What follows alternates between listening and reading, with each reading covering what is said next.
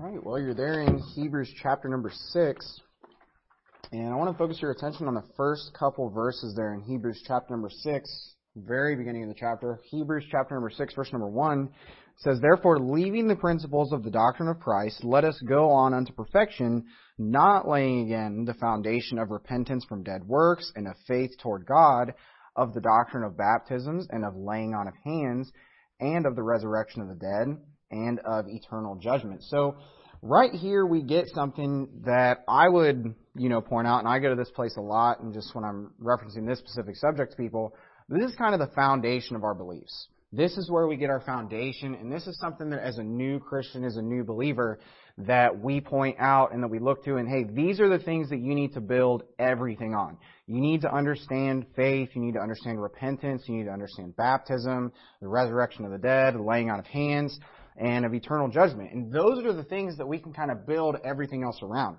Now, in this church, especially if you're faithful to all three services, you listen to all the sermons, you're there for the extra discussions that we do, we're a pretty deep doctrinal church. We know a lot. We can get into a lot of discussions, and that's really good. And a lot of churches aren't that way at all. In a lot of churches you go into and you try to talk to the people about just anything in the Bible, and they'll look at you like you've got two heads or something because they don't know any of the Bible at all. And the messages are really shallow. There's not a whole lot to them. So that's a problem, and that's obviously not what we want to do at all. But one of the dangers, and I don't think this is really a problem here, but I think it's just good to think about these things. One of the dangers of being a very deep doctrinal church is that we have the possibility to basically become where the only people that can feel welcome here are people that know a ton of the Bible. And where we kind of close ourselves off to people that are newer because they're not on the same level that we are. And I'll give you an example. This was a great discussion, but how many people were there when we were all talking, literally spent the whole entire Sunday afternoon a couple weeks ago talking about Daniel's 70th week? Okay, I don't know how many people were here for that and here, but, it was me, Pastor McMurtry, and Brian was there. Tom Black was here when he was there. And we were just talking literally for like 3.5 hours. We pretty much ate and talked all the way up until we had to go to choir just about Daniel's 70th week, the entire time. Now, we can do that here because we know the Bible, we understand prophecy, and we understand these different doctrines, and just having a real deep discussion.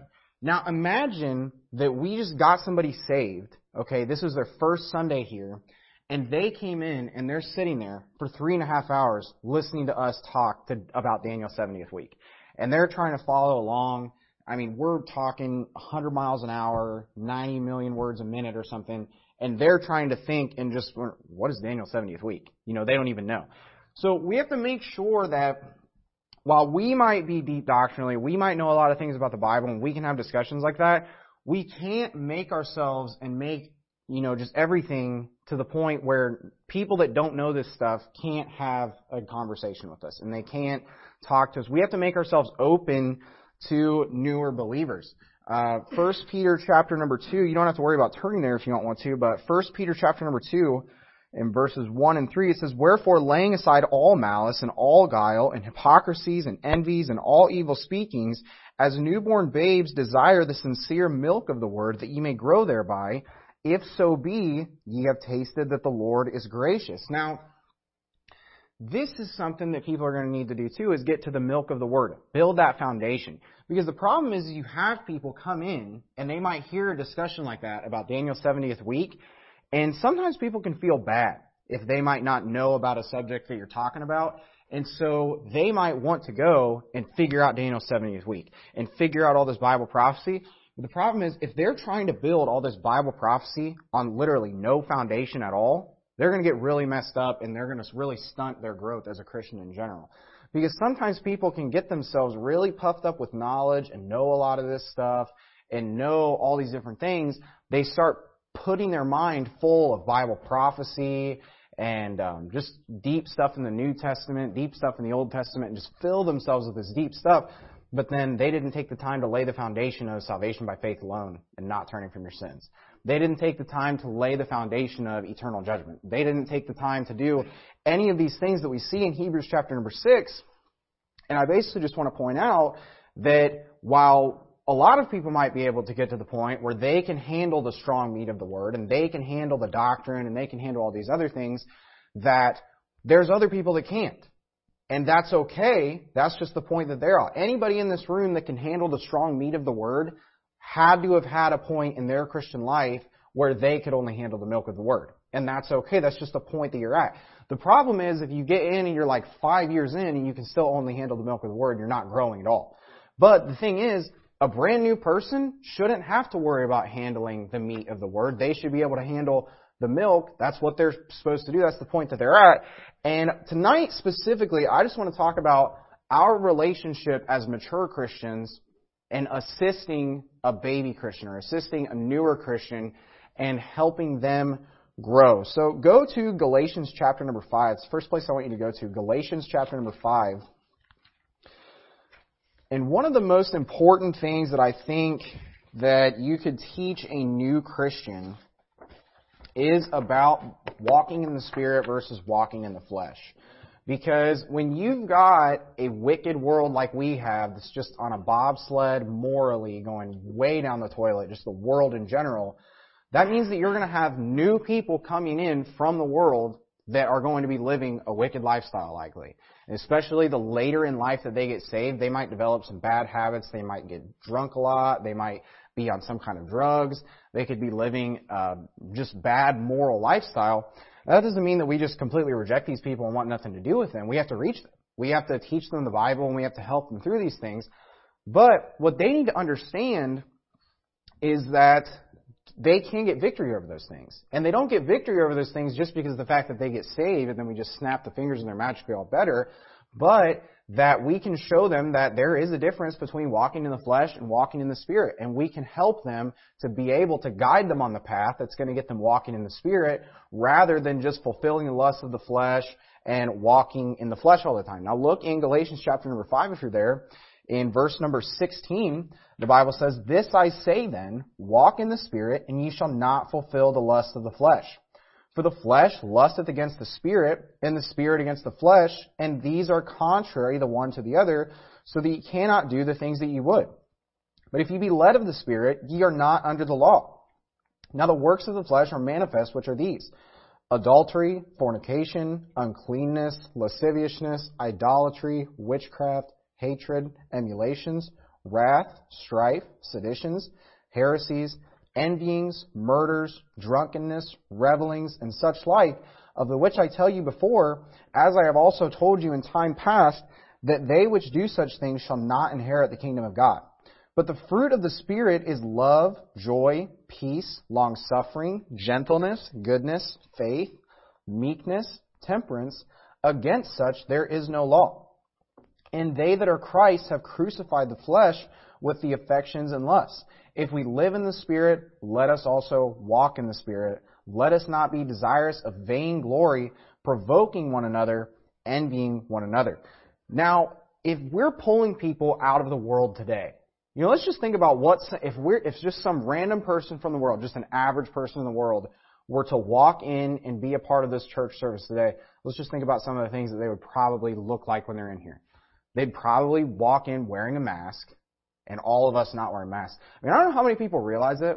There have been multiple instances of visitors literally showing up to this church, getting their family out of the car and walking in with their masks. They get up to the door, and they see that people in here are not wearing masks, and they turn around and leave. Okay, that's happened multiple times since back here. So someone might come in. They might be wearing a mask. Obviously none of us are going to be wearing masks. So we have to make sure, though, that we don't just look at that person and they just walk in and we all just start baying like a sheep at them, or making fun of them or doing these other things. Because look, here's the thing. If they think that they need to wear a mask in here, there's no sign on the door or anything, then maybe they're just watching way too much of the news, or they're just so conditioned. That's just what you do literally everywhere you go. But the thing is, we don't need to make them feel bad about that. That's just the person that they are. They're an average person in our society today.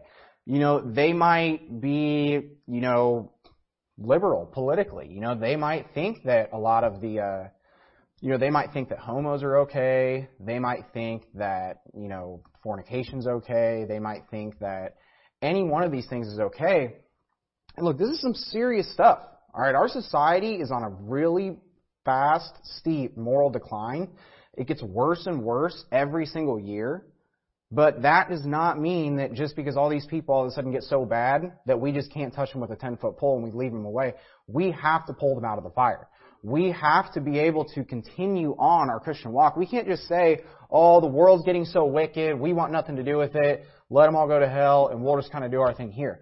If we're not reaching people, our work as Christians will not be preserved. And I don't know how many people realize this and they think, oh, we're just going to be able to, go on forward. This group of people here, we're all going to serve God together, and we'll all grow, and we'll all be good people. But the thing is, if that's all we do, and we just sit here, and we just know a lot of the Bible, and we grow, and we're living spiritually, and we're all walking in the Spirit, but we never help anybody else, when we die, we will have left nothing behind at all. Even if we say, oh, we'll grow this church with just our kids, then the only thing we're doing is reaching our families. And then we have everybody else in the world, just because of the fact that they live in the world that we live in today, that's wicked and on a horrible moral decline, then all of a sudden we just say nuts to all those people. We don't have a choice. And the thing is, sometimes people can get their mindset too, and that this is the worst that it's ever been. I think it's been way worse than this, especially when you just read through the New Testament and look at what they were doing then. Sure, the society as a whole might have been more moral, and fornication might have been a lot more foreign, and homosexuality was definitely foreign. But the thing is, they were literally just killing Christians just for preaching Jesus Christ. You see people now, you have politicians stand up just to kind of gain the Christian vote, and it's popular to say Jesus Christ is Lord. That video of Trump from, the last year of his presidency, and he was saying, I'm not the greatest person in the world. Jesus Christ is, I have to say that or else I'll get struck with lightning or something. But he's talking about that. But that's the thing. It's popular to say that. It's popular to say Jesus Christ is Lord. You say Jesus Christ is Lord back right after he died and right after he rose again from the dead and ascended into heaven, that's warrant for death. It was a really, really bad place. They hated Jesus Christ worse than our society hates Jesus Christ today. So the thing is, yeah, it's bad in some areas, but it's also better in some areas than what they dealt with back in that day. So the thing is, we can't just say, well, because the world is bad, because the world is wicked, because the people are wicked, we just have to have nothing to do with them in order to spare ourselves and spare our church. And I wanted to give this example today too. And I was going to get to this a little bit later in the sermon, but just while I'm on this point right now. Church can kind of become like a safe haven in a bubble for us. And I think it's a good thing. Today while I was at work, there was this guy, he's usually not in the area that I work in, but he was in the freezer today. Man, this guy has a horrible mouth and just all day long, literally, I don't know why, he just thinks it's funny to just scream cuss words at the top of his lungs, and just run around and just scream dirty, perverted jokes. It was really bothering me.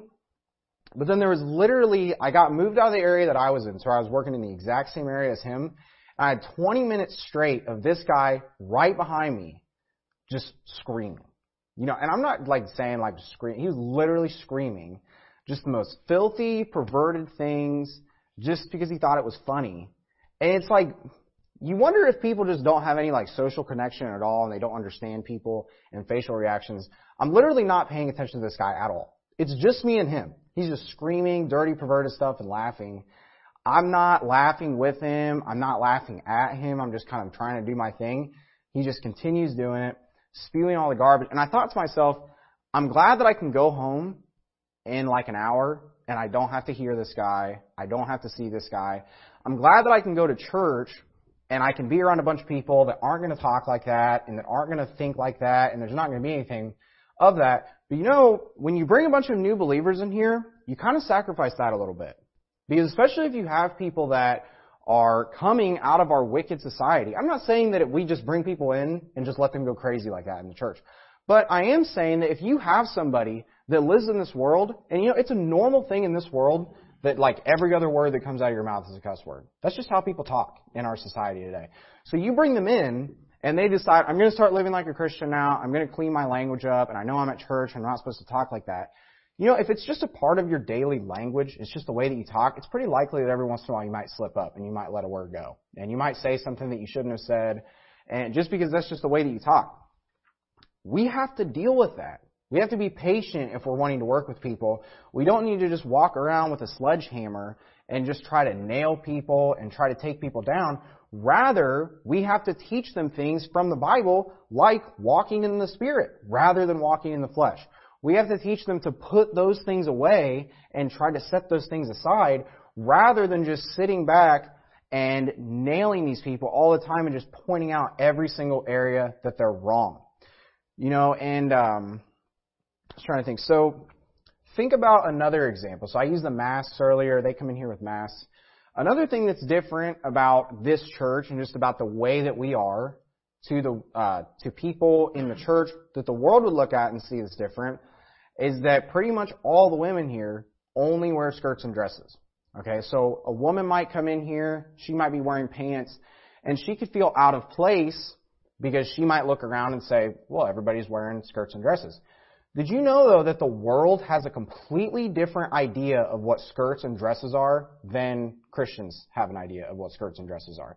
If you go to the store and say, my wife has dealt with this, I can't even tell you how many times, just go into the store and saying, I'm going to buy skirts and dresses, and the only options she have is a skirt that goes like halfway up the thigh. And, she doesn't want to wear that, and I don't want her to wear that. But the thing is, if you go to the store and you're a woman and you own skirts and dresses and you just live in the world today, you're probably going to have a lot of really short skirts and a lot of short dresses.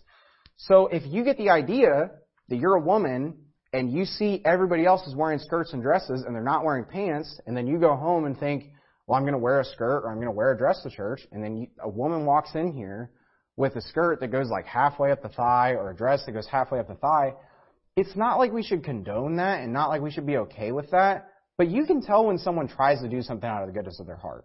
And they're not trying to come in here and just show off to everybody and be a distraction, but they're coming in here like, hey, I'm trying to turn things around, I'm trying to live my life right, and they just think, well, I know that I'm supposed to wear a skirt and dress to church, so I came to church in a skirt or a dress. What you shouldn't do is just give them a bunch of dirty looks and not talk to them, and not be inviting, and not be welcoming, because the thing is, likely after a while, after one or two like weird looks that they're just going to get normally, for wearing that and just being out of place, they're going to realize what they were doing, and they're going to realize that they look different, they're going to understand the modesty behind it. You can't just run these people off just because they look weird, or they might look a little bit different. They're from the world. Think about when you were from the world and what you looked like. And think about the lifestyle that you lived and the grace that other people gave you. Look, I'm a product of Jesus Christ, and I'm a product of the salvation that He gave to me. I'm a product of God's Word. But you know what I'm also a product of? Is tons of people that had influence in my life that helped me along the way, that were saved way before I was saved, that knew way more of the Bible than I knew the moment that I got saved, and they helped me along. If I didn't have a lot of those people, I don't know where I would be today. And if we don't help these new believers, if we don't help them get on the right path, they're not going to get on the right path. And then we can't scratch our heads and wonder why they're going to some, church that's just going to fulfill all their lusts and all their desires of their flesh, that they're going to be able to walk in dressed horribly and it's not going to be that big of a deal. They're going to be able to go to a church that teaches horrible doctrine that has completely thrown the foundations of Hebrews chapter 6 away. They're going to do that, but then we can't sit back and scratch our heads wondering, why did that person go off that way? Well, maybe because we were total jerks to them when they came in here. And I'm not saying this is something that happens, but I guarantee you this happens all the time. And just people coming into church, and sometimes you might not even realize that you do it. But we cannot just be totally put offish to people and just throw them out just because we don't like the way that they look, because they're going to be a lot of work. And I want to touch on that. Go to Luke chapter 12. Luke chapter number 12. And if you're just honest with this subject and you just really think about the subjects with it, when you're dealing with new believers as a mature Christian, it is a lot of work. All right? It's not easy. It's not, and sometimes we have the luxury, because we'll have people that listen to the preaching online and that have listened to preaching online for years, and that they come into this church and they're just they've got years worth of Bible preaching in their head before they even step foot in the building. And so we have kind of a luxury that we have a lot of people that aren't really just new baby Christians when they walk in. They already know a lot of stuff. If we get someone saved just out here and they start coming to this church, it's going to be a whole lot different than someone who makes like a 2-hour drive out here from Chicago or from somewhere else that wants to visit here because they heard our preaching online and has listened to the preaching for a while and they've read the Bible cover to cover. They're going to be way, way different. Okay, and it's a lot of work. You give up the time that we get to spend talking about Daniel's 70th week for an entire Sunday afternoon because you might have a visitor that comes and that visitor doesn't want to sit there and feel out of place while you just spout off about how much of the Bible you know all the time. They might need to have a question or a discussion about the foundations. I'm not saying don't talk about the Bible, but maybe talk about a lighter subject like salvation by faith alone. Maybe talk about eternal security. Maybe talk about walking in the Spirit rather than walking in the flesh, helping them along with some of the things. And I don't know how many of you turned to 1 Peter, but don't worry about turning there. Stay in Luke chapter number 12. But one of the things that it points out in 1 Peter chapter number 2, before it talks about getting into the milk of the Word, you know what it talks about before that is putting off a lot of the wicked behaviors and lifestyles that you did first. It's telling you immediately, hey, put away the evil surmisings, put away the strife, put away the envyings, and then get into the milk of the Word. These people have to get that stuff out of their head. You don't want them just continuing to walk in the flesh, but then pick up the Bible and expect to learn anything if they're continually walking in the flesh. These are things that they need help with. Okay? It's not something that they're just going to snap their fingers and everything's just going to magically fall into place. They need help with that. And the job of the people to help them is the mature Christians who have already done this stuff and are a little bit further down the road on their Christian walk. They might need helped along by them. But look in Luke chapter number 12. You say, I don't want a bunch of new believers to come in here because that's a bunch of work and we need to worry about that. Well, look in Luke chapter number 12. Look at verse number 42. Luke chapter number 12, verse 42, it says, And the Lord said, Who then is that faithful and wise steward, whom his Lord shall make ruler over his household, to give them their portion of meat in due season? Blessed is that servant, whom his Lord, when he cometh, shall find so doing. Of a truth I say unto you, that he will make him ruler over all that he hath. But if thy servant say in his heart, My Lord delayeth his coming, and shall begin to beat the men servants and maidens, to eat and to drink and to be drunken, the Lord of that servant will come in a day when he looketh not for him, and in an hour when he is not aware, and will cut him in sunder, and will appoint him his portion with the unbelievers. And that servant, notice this, which knew his Lord's will, and prepared not himself, neither did according to his will, shall be beaten with many stripes. But he that knew not, and did commit things worthy of stripes, shall be beaten with few stripes. For unto whomsoever much is given, of him shall be much required, and to whom men have committed much, of him they will ask the more. So notice that there's two people at the end here, and I get that this is a parable and it's over a different subject, but I'm going to use the parable and just the idea that he's talking about here. There's two different people. There's ones that knew and that they didn't do the things that they were supposed to do, and there's people that didn't know, and because they didn't know, didn't do the things that they were supposed to do. And in the Christian life and in the Christian walk, we have certain responsibilities. We have the responsibility to go out and reach the world with the gospel.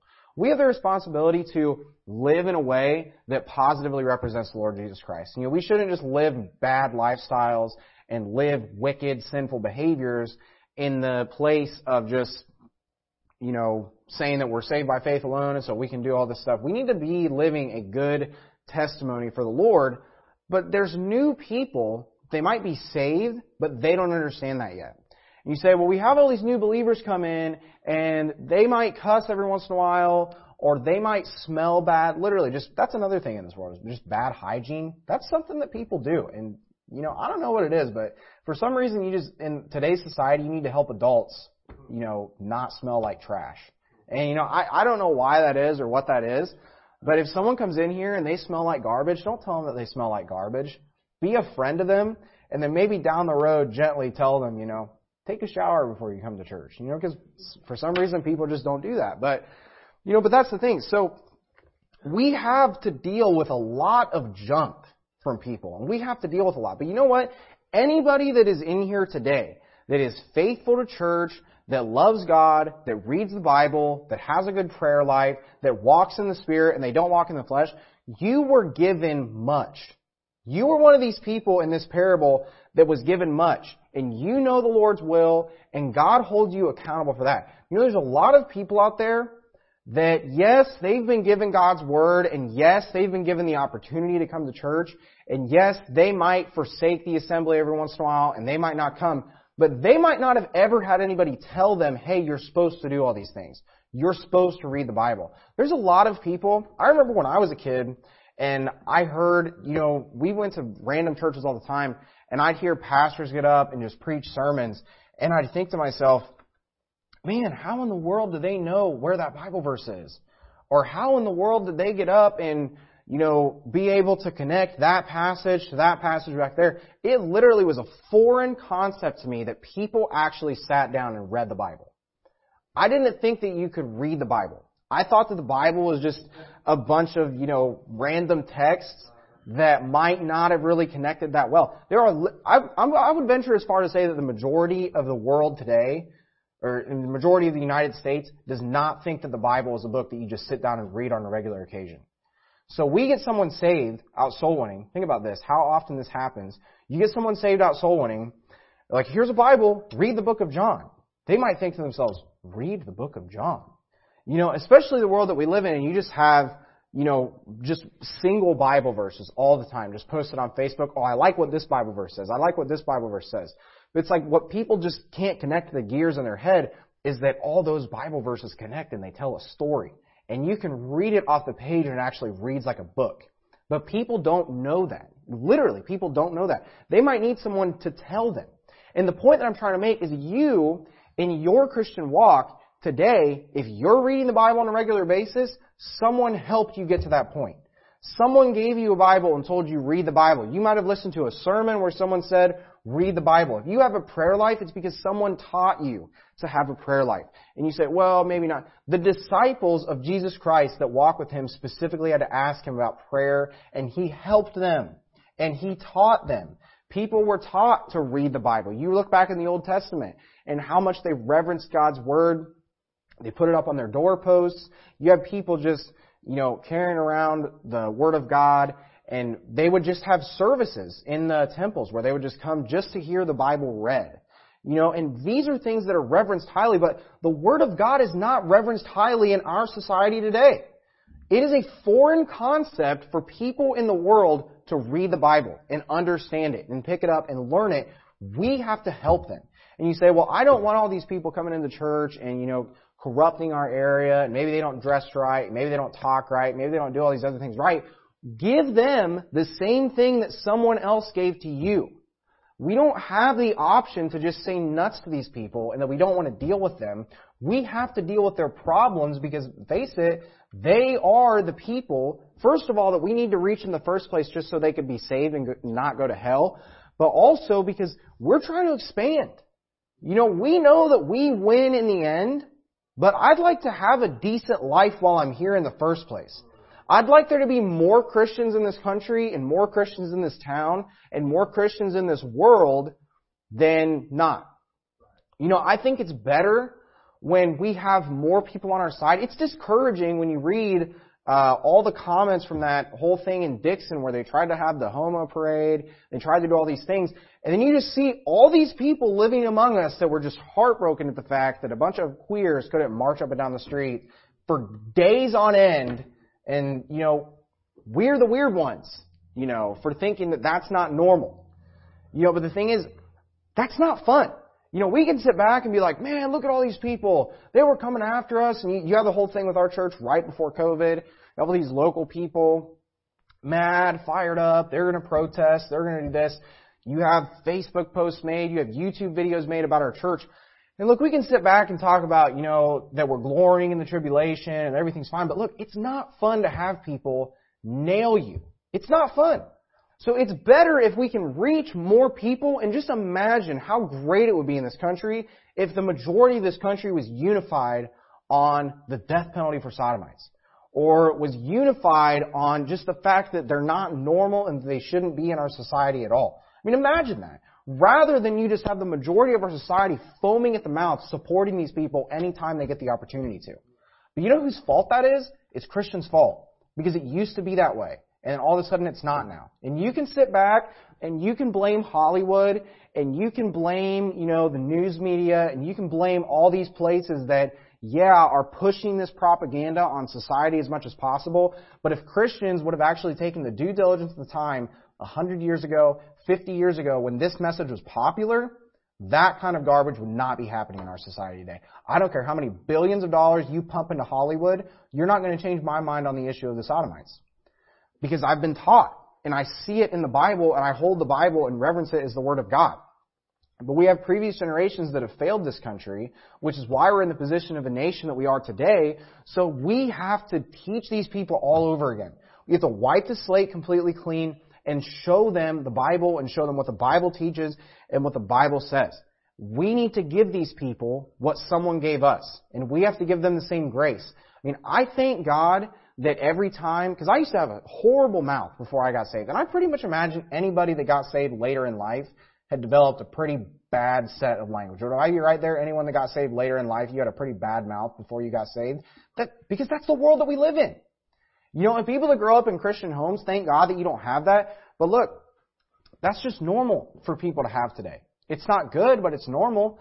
And so I thank God that when I first got saved, I decided I don't want to talk like that anymore. But when I'm literally changing the way that I speak, it's going to slip out every once in a while. I'm going to make a mistake. I'm going to say that word or words again. It's nice when you have people there that don't just have a hammer ready to just pound you down every time you slip up. And the last thing that a new believer that's honestly fragile as it is, as a newborn babe in Christ, that doesn't really know a lot of the Bible, that's probably dealing with a lot of garbage. I mean, I remember when I got saved, I lost a lot of my friends because I didn't want to keep on doing a lot of the garbage that they were involved in. And so I lost a lot of friends. That was a fragile time in my life. If I had a bunch of people ready to just pounce on me every time I made a mistake, I probably just would have went back to that lifestyle. I probably would have just went back to hanging out with my friends, partying, and doing all the other garbage that we did. Because who wants to live a life where it's like, hey, lose all your friends, forsake literally everything, and in exchange for forsaking all of your friends, you get a bunch of new friends that are just kind of holding a magnifying glass over your head and waiting for you to slip up and punishing you every single time you do it. Nobody wants friends like that. And especially us as mature Christians who have had the grace of God bestowed on us, and we've had Jesus Christ cleanse and save us from all of our sins. He's been a friend to us. He's there making intercession for us. He is the mediator between God and man, and He loves us. How much more then we, who are wicked people, when Jesus Christ wasn't wicked, should love our brothers and sisters in Christ that are newer and try to help them along and try to help them walk in the Spirit rather than walk in the flesh, and help them literally reshape their world and learn what it means to be a Christian and get out of this wicked world. That's something that we need to do, and we need to give them that. Now go to 1 Corinthians chapter number 5. 1 Corinthians chapter number 5. I want to make a point here. We're supposed to love these people, and we're supposed to give these people grace. That doesn't mean, though, that we just compromise on everything, and that we just throw all morality out the window, and that we just say, well, these things don't matter. But I do want to make this point. In 1 Corinthians chapter 13, don't worry about turning there, but 1 Corinthians 13 verse 4 says, charity suffereth long, and is kind. Charity envieth not. Charity vaunteth not itself, is not puffed up, doth not behave itself unseemly, seeketh not her own, is not easily provoked, thinketh no evil, rejoiceth not in iniquity, but rejoiceth in the truth, beareth all things, believeth all things, hopeth all things, endureth all things. So when we have new people come in, and we have people that have been from the world, we need patience. We need love. Because you got saved, you didn't just have the snap of the fingers and all of a sudden you looked like you'd been a Christian for the last 5-10 years. You took time to get you to the point that you're at today. And hopefully, 5 to 10 years from now, you won't look like someone that's been saved for however long you've been saved. And you'll look like you've been saved 5 to 10 years longer than that. And you're growing closer to the Lord every day based off things you're doing in your daily prayer life, your daily Bible reading, and this daily battle between the flesh and the Spirit. You're closing those doors. You're getting better over time. But don't just look at these people and expect, okay, I gave them the information about the things that they're not supposed to do, and then they messed up. Why did they mess up? Have patience with them. You messed up. You made mistakes. You got backslidden at some point. There's no way that you didn't. Everybody does. It's a daily battle between the Spirit and the flesh as it is. And the more often that you give victory to the Spirit over the flesh, the harder it's going to be back to the flesh. But this flesh will be present with us until the day that we die. And we do, on a daily basis, have to fight against the flesh. That's where people let themselves slide, is that they basically think that they've arrived at their point in Christianity, and they don't think that they need to worry about the flesh anymore, and then the flesh just sneaks up and kills them. Or gets involved in, gets them involved in pornography, gets them involved in drugs, gets them involved in alcohol, because they're not paying attention and they're not vigilant against that. Satan would love nothing more than to just get every Christian right back into the flesh and right back into the cycle that they were rescued out of by Jesus Christ. I don't believe in all this stuff of that, you get saved and you automatically just give up all your sins and you automatically quit sinning and you automatically get away from all this stuff. But that being said, when you're a new Christian, you should get away from all that stuff. You should put your flesh behind you. You should put all those things that you used to do in the past that were wicked and that were against God's Word behind you. But if we're trying to help people and we're trying to give people this information, we've received much, so we want to give them much. We're walking in the Spirit now, we want to help them walk in the Spirit and say no to the flesh. You still have to have patience with these people. It's not going to be a snap of the fingers. And I think sometimes people get that mindset because you go out soul winning and you find people that aren't saved, and it takes like 5 to 10 minutes and you get them saved. It's like, wow, look at this milestone. Look at this progress. You get them into church, you can get them baptized, and it's just, wow, snap of the fingers. But then it's like teaching them to observe all things whatsoever I have commanded you is not a snap of the fingers. It is years and years and years long of a process, and you're not the only person that's going to have influence in that person's life. It's going to take a long time to have them change the way that they lived. I mean, literally, you're thinking about people, especially if they get saved later in life, they've had like 20, 30, 40 years of the world teaching them how to be a person in the world. And you know what they become? A person in the world. Okay, and then all of a sudden we get them saved. We get them to come to like 1 or 2 church services and then just expect, they're going to throw 40 years of life experiences away because they came to church 1 or 2 times and now they're just a conservative, independent, fundamental Baptist. No chance. It takes a long time to rid your mind of that stuff, and they need us walking by their side, not just reminding them all the time of all the places that they failed in or all the places that they're currently failing in, but helping them along and giving them grace every step of the way. But that being said, that does not mean that we compromise on areas where the Bible specifically tells us not to compromise. Look in 1 Corinthians chapter number 5. 1 Corinthians chapter number 5 and verse number 6 says, "Your glorying is not good. Know ye not that a little leaven leaveneth a whole lump? Purge out therefore the old leaven, that ye may be a new lump, as ye are unleavened. For even Christ our Passover is sacrificed for us. Therefore let us keep the feast, not with old leaven, neither with the leaven of malice and wickedness, but with the unleavened bread of sincerity and truth. I wrote unto you in an epistle not to company with fornicators, yet not altogether with the fornicators of this world, or with the covetous, or extortioners, or with idolaters, for then must ye needs go out of the world. But now I have written unto you not to keep company, if any man that is called a brother be a fornicator, or covetous, or an idolater, or railer, or a drunkard, or an extortioner. With such an one know not to eat. For what have I to do to judge them also that are without? Do not ye judge them that are within? But them that are without God judges. Therefore put away from among yourselves that wicked person." Now, here's the thing.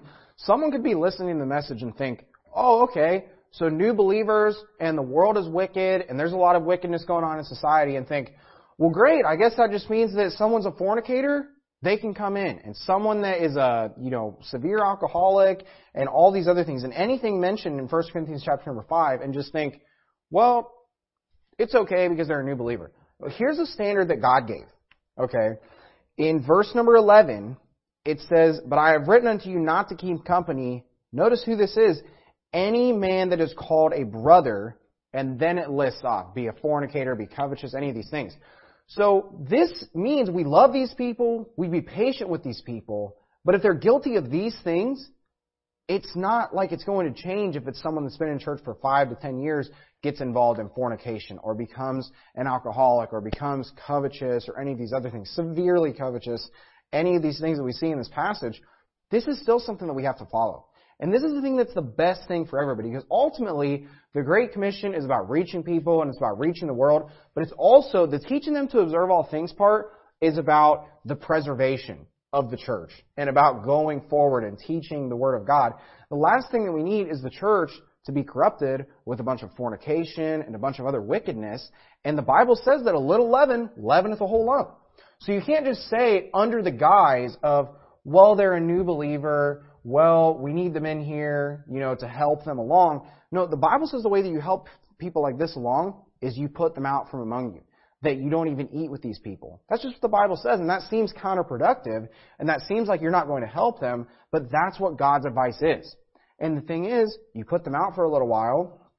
If they quit and they get back into it, then they can be welcomed back. It's not like this is just put that person away from you forever. It's just a period of time until they get out of that behavior, and then they come back. And that's what God recommends to do. Now, our logic might tell us that we hold their hand all the way through, and that we don't let them get away from church, and we don't let them get involved in this stuff. But the Bible tells us that we put these people out from us, because at the end of the day, we are wanting to reach people, we are wanting to help people, and we are wanting to not let this stuff, get in the way of us. We want to, even though the world is wicked, go out and help people in the world, but that doesn't mean that we just let the world come in and take over our church in the process of it and fill it with fornication and drunkenness and all this other garbage. There has to be a line. And I think 1 Corinthians chapter 5 gives a pretty hard line that we just say, we don't cross. And I think anything up to these points, you give grace to people and you try to help people along, and you slowly, and you can tell someone's heart too. It's not just like, watch the person dancing right along the line to see how bad of a sinful lifestyle they can live before they get kicked out of church. There are people that genuinely try to live a good life, and they try to clean their lives up, and they try to live a good life, and they're working on it. You can tell those people apart from the people that are just kind of there and, hanging out, not really taking anything seriously. But we look into these people, we can see that the Bible gives a clear line of where the grace has to stop and where the church has to take priority over the one person that is involved in a really wicked sin. Just because our society has lowered the bar on fornication and we have it just rampant in our society does not mean that it is okay and it is allowed to be in church. That is one area. There has to be a line drawn. And any of these other things mentioned in 1 Corinthians chapter number 5, we can't just say under the guise, give them grace, let it go, compromise on everything that you believe in, help the new believers. No, we help the new believers, but if the Bible gives a clear line like it gives here, we have to cut it off at some point. But go to Philippians chapter number 3. That's the last place I'll have you turn. Philippians chapter number 3. As you're turning there, I'll read for you Ecclesiastes chapter number 4 and verses 9 and 10. It says, 2 are better than one because they have a good reward for their labor. For if they fall, the one will lift up his fellow. But woe to him that is alone when he falleth, for he hath not another to help him up. Now, I was just kind of thinking about this. I don't know how valid this is for this specific passage. But think about in the book of Genesis, when you look at marriage, and you see that 2 are become one flesh. Now, I might be out to lunch on this issue, but Ecclesiastes chapter 4 talks about 2 are better than 1, and it talks about 1 falling down and lifting another up. There's a lot of people out there that have this real, just complete separatedness idea in their mind, and they just think that like the only friends that I'm going to have, the only people that I'm going to have communication with is just my family. And like I'm going to have my wife and my kids, and that's it, because the whole rest of the world is wicked. They might come to church, and they might just kind of leave as soon as the doors are open and just come in right at the beginning of service and just be separated from everybody. There's a lot of people that think that they can just go through life only with their family, having no friends at all. You will fail if you try to do that. I have never seen anybody be successful with just by themselves trying to succeed. Not having any friends, not having any good walk with the Lord, not having any people around them that are also doing the same exact thing that they're doing. You know, it would be like, I don't know, say that someone came in here and they said, hey, I'm trying to lose weight, you know, and then it's like every person in the church is having a contest that month to see who can eat the most calories. And then we're just surrounding this one person that's trying to cut down on calories, but then every person in the church is just coming in and just comparing. I had like 5 Big Macs today, I had 3 donuts for breakfast, and I did every one of these things. And then we're surrounding this person that's trying to lose the weight and just stuffing our faces all around them. That person will not succeed in the goal that they want to do.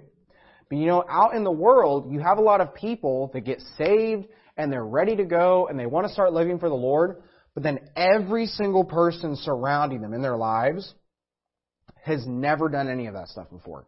They're not going for it. They don't want to live that way. And the thing is, if they're trying to have a successful Christian life, the way that they have a successful Christian life is surrounding themselves with other Christians. And that sometimes means that you replace the people that you used to be close with Christians. And you know, all that sounds easy. A lot of people in here have probably done that. And you might remember back to the time when you lost a lot of those people that you've been close with for years and years and years. And you know what? It's not easy. It's not easy to just kiss goodbye to all the friends you used to have and you had close relationships with, that you shared experiences with. But you know what? At the end of the day, it's about serving the Lord, and those are sometimes just sacrifices that you need to make. But you know, it makes those sacrifices a lot easier, and it made those sacrifices a lot easier for me to know that I had people around me that loved God, that loved the Bible, and they were able to step in and be a friend to me and give me grace. And if I didn't have those people in my life, then the Christian life to me would have been miserable and bad. But you know what? The fruit of the Spirit is love, joy, peace, all these things. It's not about just a constant suffering. It's not about sorrow. We can have peace through Jesus Christ, and sometimes that peace comes from just having yourself surrounded by a lot of other people that love God. And I think it's one of the benefits of this church, and it's great about this church. A lot of us have come from different backgrounds, but we have one thing in common: Jesus Christ. And we all love God, we love the Bible, and we come together, and I think we're a lot of great friends in this church. You know, I mention it all the time. This is not normal, what we have here. It's not normal to come to church and be friends with people. And it's not normal to be done with service and everybody just not walk out the door and just go home as fast as they can because they don't like the people in the church. This is something great, and this is something special here. And I think a lot of the great things that we're able to do from this church is honestly, yes, it's built upon the Bible. Yes, it's built upon us all doing the things that we're supposed to do, that God told us to do. But it's also built because we're doing these things together. And because we're unified and because we're all friends. And I don't really think there are a bunch of enemies or infighting. And I might just be blind to it. But I don't think that there's some kind of fighting going on and some kind of drama. I think we all get along pretty well. And I think that's one of the reasons why our church is doing a lot of the great things that it's doing. It's able to do a lot of the great things we're doing. It's a unified goal in mind. And a new believer, the best thing that we can do for them is plug them into a situation like our church where everybody gets along, everybody's friends, and we're welcoming and can be friends with them, because otherwise they're just off dealing with all this stuff on their own. And they're off dealing with, you know, living a life that used to be wicked, but now they're trying to figure out how to walk in the Spirit on their own. They're trying to figure out how to leave behind the sinful flesh of the world. And I think one of the reasons that we'll go out and we'll get a bunch of people saved, and then we wonder, why don't these people come to church? Maybe it's because all the influences in their life are pressing them not to do that. Maybe it's because of the TV that they watch. Maybe it's because of the bad stuff that they're interested in, or just all the people that are friends with them are telling them, hey, don't go to that church. I guarantee, I can think of one specific guy that visited this church, and we were really excited about it. Some of you guys might remember him. I'm not going to say his name, because what if he comes in sometime later? But this guy came, he seemed really excited, he seemed to really like the place, and you just never saw him again. And honestly, it wouldn't surprise me if he had a bunch of people in his life telling him, don't go to that church. Because we were talking about me working out at the distribution center, and he was telling me about people that he knew out there, and I'm like, yeah, I know that guy. It wouldn't surprise me if he went and was talking to those guys about, hey, I went to this church, because everybody at the distribution center knows about our church, that, you know, all the stuff with the homos. It wouldn't surprise me if that guy went and was talking to his friends about our church and then was told, oh, don't go there. They're against homos and against all these other things. But, I mean, there's people all the time that you just knock on their door out soul winning, and you can tell them Liberty Baptist Church. And it's like, you used to be able to say, I'm not the Jehovah's Witnesses, I'm not the Mormons, I'm the Baptists. You know, now it's like you tell them Liberty Baptist, it's especially, no, not interested. You know, but, so it wouldn't surprise me if things like that happen, but why does that happen? Because of their influences around them.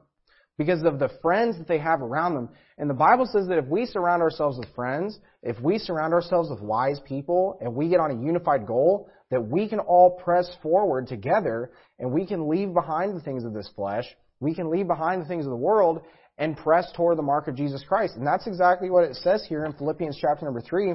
Look in Philippians chapter 3, if you're there, verse number 8. It says, yea, doubtless, and I count all things but loss for the excellency of the knowledge of Christ Jesus my Lord, for whom I have suffered the loss of all things, and do count them but dung, that I may win Christ, and be found in Him, not having mine own righteousness, which is of the law, but that which is through the faith of Christ, the righteousness which is of God by faith, that I may know Him, and the power of His resurrection, and the fellowship of His sufferings, being made conformable unto His death, if by any means I might attain unto the resurrection of the dead.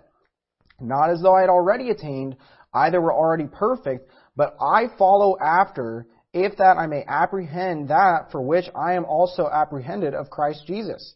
Brethren, I count not myself to have apprehended, but this one thing I do, notice this, forgetting those things which are behind, and reaching forth unto those things which are before, I press toward the mark of the prize of the high calling of God in Christ Jesus. Now the Apostle Paul had a different story than most of us probably had. I don't think anybody here had a background of just killing Christians and, you know, hunting people down and being like the chief that did that. I don't think anybody in here did that. But the thing is, we all have some kind of background. Even if you grew up in a Christian home, you have some kind of background. Everybody here does. And what we have to do, and what our responsibility is to do, all together, and we're going to see that in the next couple of verses in a second, all together, we forget the things that were behind us.